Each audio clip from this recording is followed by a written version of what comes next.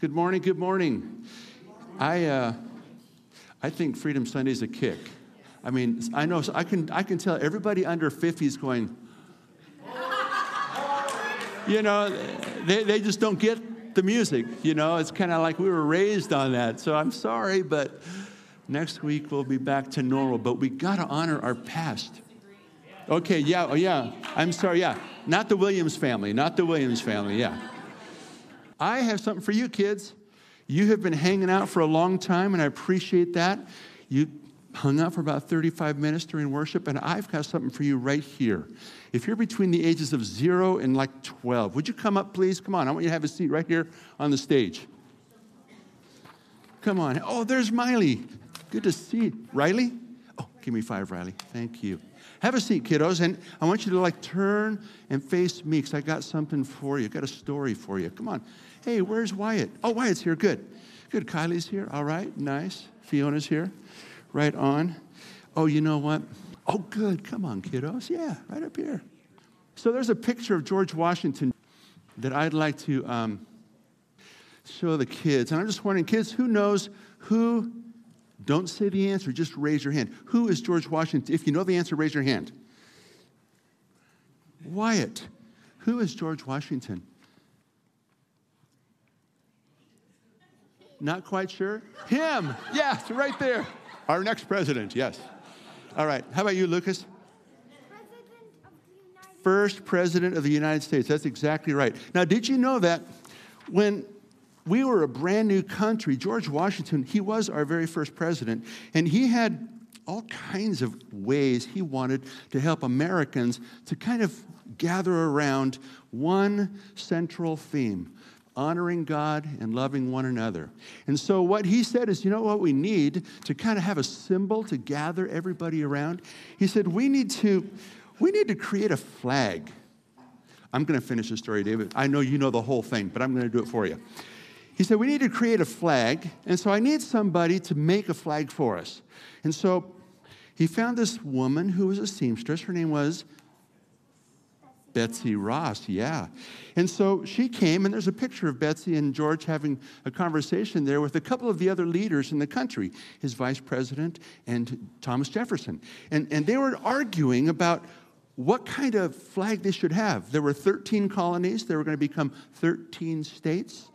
And he said, we have to symbolize all 13 of our new colonies to make sure we all know we are one nation under God. And so what he said is, we've got to create a flag, and let's use stars. This is George Washington, great general in the army, great president, and he's got an opinion about the stars on the flag. Isn't that kind of interesting?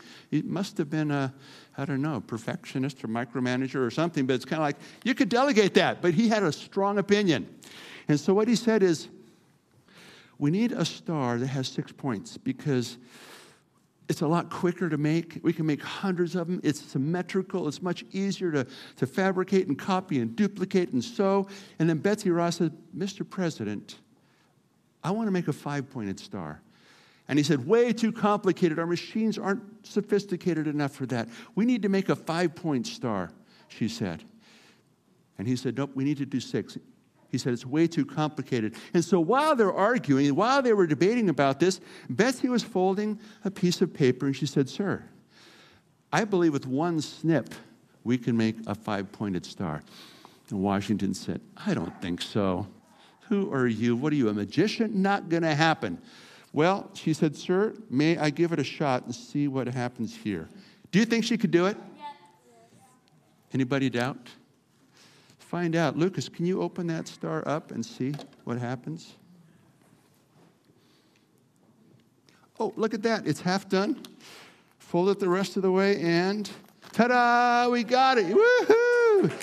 She did it. And so, for that reason, every American flag in our country has a 5-pointed star and not a 6-pointed star. You know what that shows? That we all have different gifts. And we're not smart in everything. In fact, we're smarter than other people in some subjects. That's because God has planted His Spirit, His nature, and His gifts in you. And you need to always be courageous to say, I think I have an idea. It might be a better idea. It might be a worse idea. But I'm going to share my ideas because God might be speaking to you. So always stand up.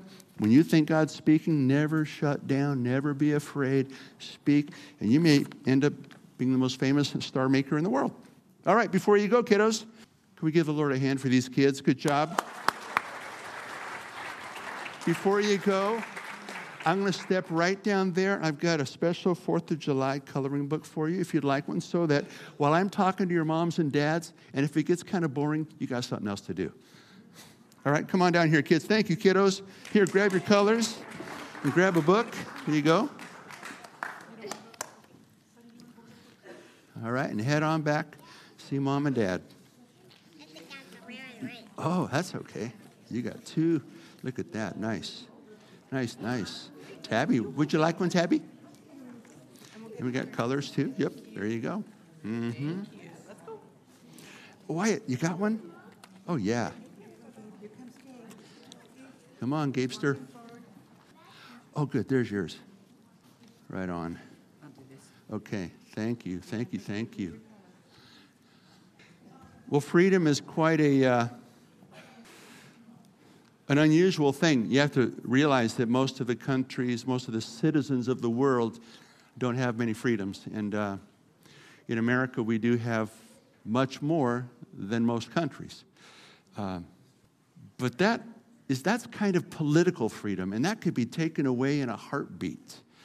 You know, an enemy could invade our country, and boom, our freedoms are gone. Our government could take away freedoms, and boom, they're gone. Natural disaster can come. Boom, our freedom could be gone. But the thing that we have in Jesus is a freedom that cannot be taken away. See, that's the beautiful thing about being a Christian, is that you could be imprisoned for life and still be a free individual. So I want to just read a simple verse that Jesus shared with his disciples in John chapter 8, verse 31 to 33. He was talking to them. In fact, he was talking to not his 12, but to the Jews that were kind of gathered around him. And when I first read this verse, I thought, oh, some of the Jews are starting to believe in Jesus. That's cool. Not just the 12. But it wasn't quite true yet.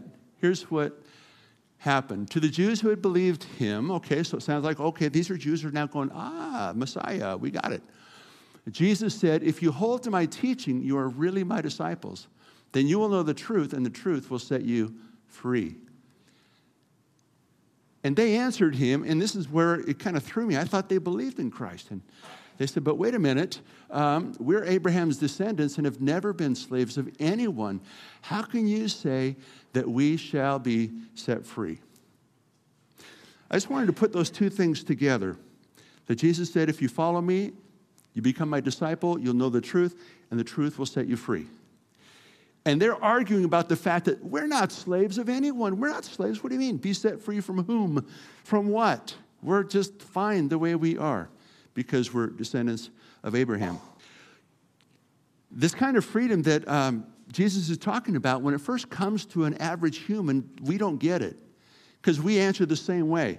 In fact, I remember before I became a Christian, I was 20s, 19, 20, and Christians would come to me and they would say things like, and it was radical, man. They would say things like, Alex, you're actually living in bondage. I'm going, you got to be kidding me, man. I am a surf bum. I can work wherever I want. I can eat what I want. I can date who I want. I can avoid what I want. I can buy the kind of car I like. I can do anything I want. And I said, no, you're actually a slave. And it really, really bugged me. It really bugged me because I remember thinking, it's the stupidest thing I've ever heard on earth. I mean, I'm free to do anything. I could just make all my own choices all the time. But I never could forget that statement. I'd go to bed at night and be going through my head, you're in bondage, you're a slave. You're in bondage, you're a slave. And I'd be going, I don't get that. It just doesn't connect. That's kind of what these Jews were experiencing. It didn't connect. But then I began to realize all of the things that I had the freedom to do had one thing in common. All the choices I had freedom to make all had to do with me. I can do whatever I want. I can be the master of my destiny. I can go out and get it, get her done, do it, have it, and everything else. And it started to occur to me, and I think this is when people praying for my salvation came into play, because I started thinking differently. I began to realize it all had to do with me all the time. I was the center of my universe. And then I began to realize this whole list has one thing in common. It's me taking care of me. Sure, I got a lot of desires and I have a lot of options, yeah. But they all end up in one place. They're in my lap for me to take care of me. And that's when it began to dawn on me that, freedom inside the boundaries of a corral, it might be freedom while you're in the corral, but you're still in the corral. There's one freedom you just don't have. Like I began to think about it this way. If I were a slave, or if I was owned by another human being, and let's say it was a really generous owner, really nice, kind, generous owner. He said, Alex, you can do anything you want. You can have the run of my property. You can have all the food you want. You can go anywhere you want. The one thing you cannot do is go outside the fence. You see, when there's one freedom that's eliminated, that's not true freedom.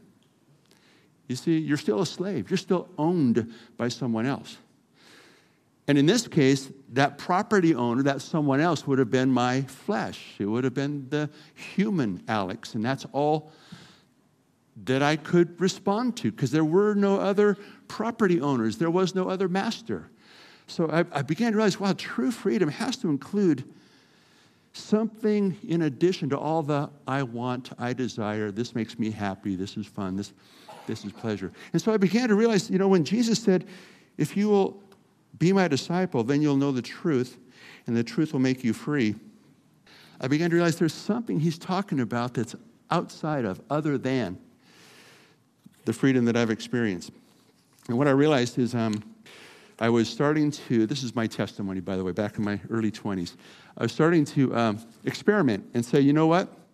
I'm going to prove that I'm free. I'm going to prove I can get outside the fence. I'm going to prove that I can be the nicest, kindest, most other-centered person on earth, because I knew that was the one thing I was not very good at. I was really good at pleasing me, not very good at pleasing others. And so I began putting on this huge effort to be generous, to be kind, to be sacrificial, to be forgiving. And I could do it for an hour or a week, maybe, on a good week. But then I would revert right back to, okay, it's all about me again. And I realized that was one battle I could not win. That's what Jesus was talking about. When he said, you guys are slaves, there's this really faint but powerful slave owner ruling you. And you can't break free until you come to me. It's the only way out. You will always revert back to taking care of number one. In fact, I think it's human nature. I don't know if it's a result of the fall, like if it's only a sinful reaction, maybe sin is what brought that on for Adam and Eve. But Jesus was very clear right now, it's your human nature. And so I realized if I can only be free 99% of the time and 1% of the time I can't, I'm still in bondage. I was going, oh, that's so wild. And I don't like that. I got to figure out, what is he talking about? And then I remember reading and kind of meditating on remember tracts? People would leave these little booklets in phone booths. Oh, do you remember phone booths? And, or, men's restrooms or restaurants, under the salt and pepper. You'd pull out these little tracts, and on the cover it would say something like, what fills the gap? It'd be a picture of this cartoon character with a big hole in his stomach and a fly buzzing through it, And I thought that's very intriguing stuff. And it was in those kind of places I was beginning to read things like, it's better to give than receive. If you give, it'll be given to you. And I began thinking, that's just so opposite. I've been gathering all my life, gathering. That's what life is about. That's what life is for. It's all about propelling me to have the best life I can have. And then I remember coming across the great commandment where Jesus said, you shall love the Lord your God with all your soul, mind, strength, and heart. And the second one is equal to it, and your neighbor as yourself. And that's actually very curious.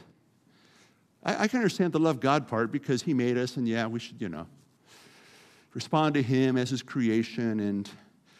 But the curious part is love your neighbor as yourself. I didn't really get that, but I knew that's the part I wasn't doing very well at all. In fact, that phrase, as yourself, didn't you ever think that's kind of weird? I mean, some people come up with the conclusion, therefore, we're supposed to love ourselves. That's a little warped. Or not warped, but it's just a little extreme. I think Jesus was implying something a little bit more subtle. He says, love your neighbor as you already instinctively, automatically, unconsciously take care of yourself. He didn't say love your neighbors more than yourself.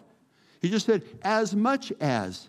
Be as responsive to the needs around you as you're automatically, instinctively, unconsciously responsive to your own needs. Wow. I can't do that very well. I see needs around me, and I have moments of compassion. Moms have amazing gifts of sacrificial love for their children. I mean, it's miraculous. But not 100% of the time. Sorry, moms. About 1% or more, you're not fun to be with. Right? Why? Because that's just human nature. I'm sorry.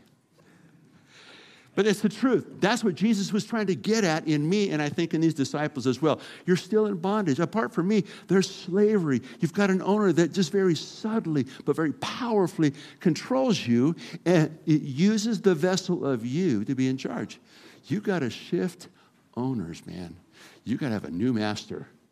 And so as I began studying, I really liked the fact that the Bible is written for everyday people.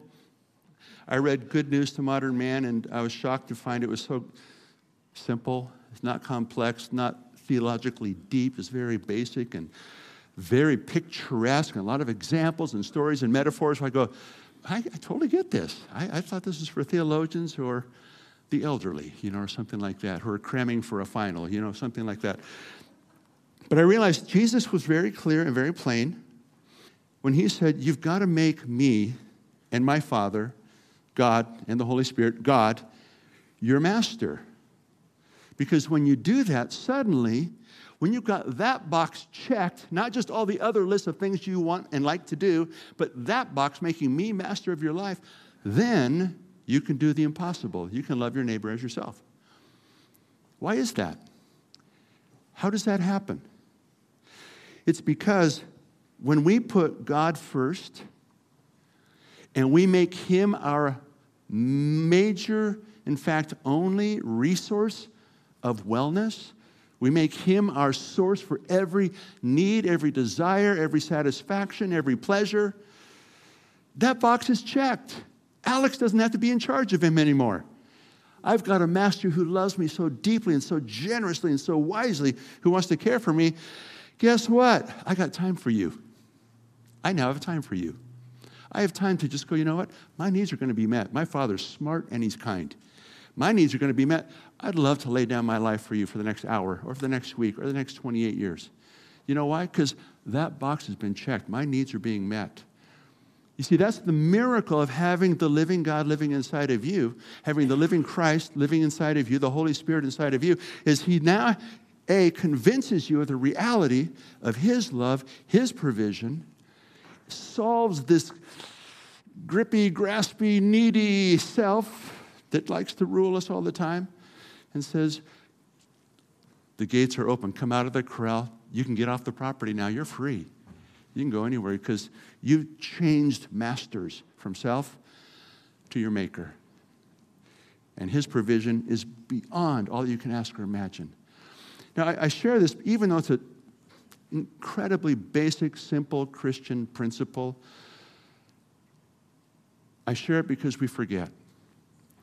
And we often are drawn back to taking care of me, number one. We just do. It's human nature. It takes a battle to say, no, old master, go, bye-bye, no, new master, come. I need you. I need your grace. I need to trust you, believe you again, and wait for you, and just relax a little bit.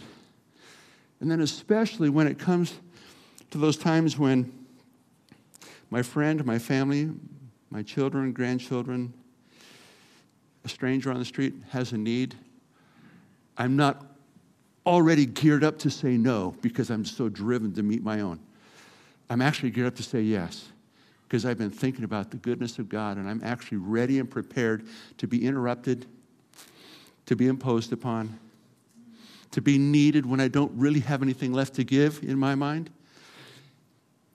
That's real Christianity, and I think it's incredibly important for us as churchgoers to not confuse being a Christian with being Republican or Democrat or a Boy Scout or something like that, or an Olsen. I was born into this. No, you weren't. No, it's not an affiliation with the Lions Club or the Rotaries. Is that what it is, Rotary Club? Yeah.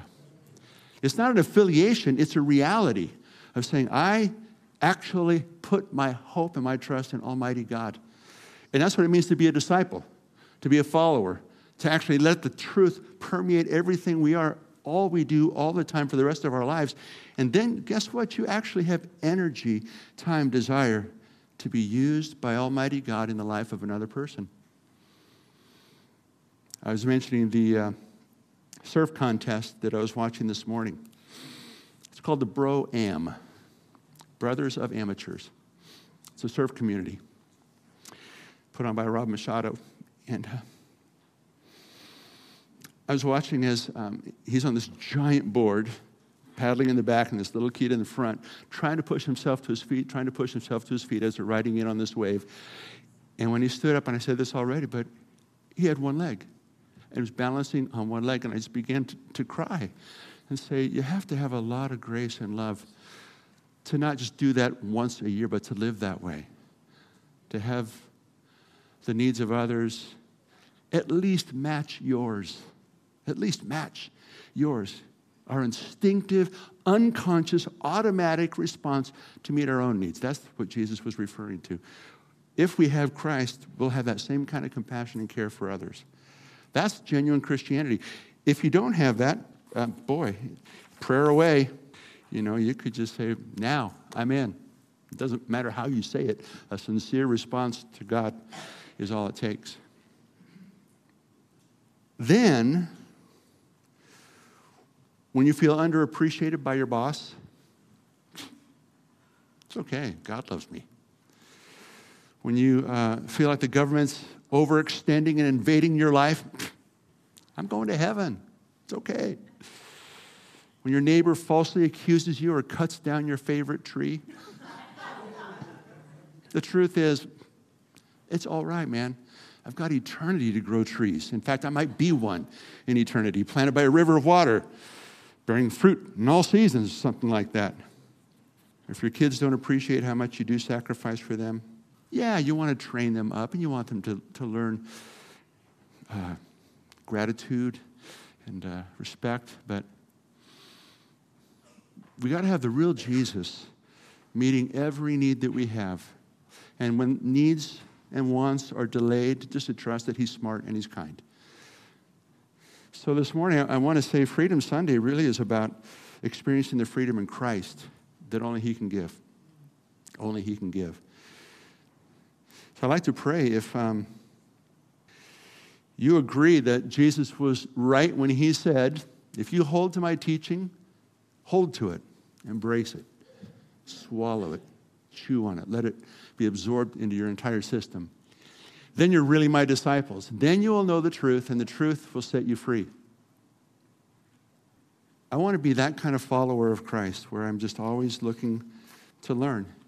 A disciple is simply a learner. I don't have all the truth yet. I won't get it all until Jesus comes or I see him face to face. But what I can do is always be reaching for more so that I can be more like him, more loving, more available, more energized, and more like him. Would you like to do that? Would you like to embrace that? Yeah? I want freedom. How about you? Yeah, well, let's lift our hands for a second. Let's just pray that prayer. Heavenly Father, we thank you for your simplicity and the power of your word, Lord, that we can actually understand it and receive it. But Lord, we're raising our hands to say, I'm in, I vote yes. I want more of you, Jesus. Make me a better disciple of yours, Lord. Help me to hunger for truth until the day I see you face to face. Lord, help me to experience and taste your freedom because, Lord, I believe that free people, enslaved people, enslaved people. I want to be a free person, free man, free woman, free son and daughter of God. So we ask for your help, Lord. We cry out, Holy Spirit, for your help. And we look forward to receiving it in Jesus' name. The church said, Amen. Amen. Hallelujah.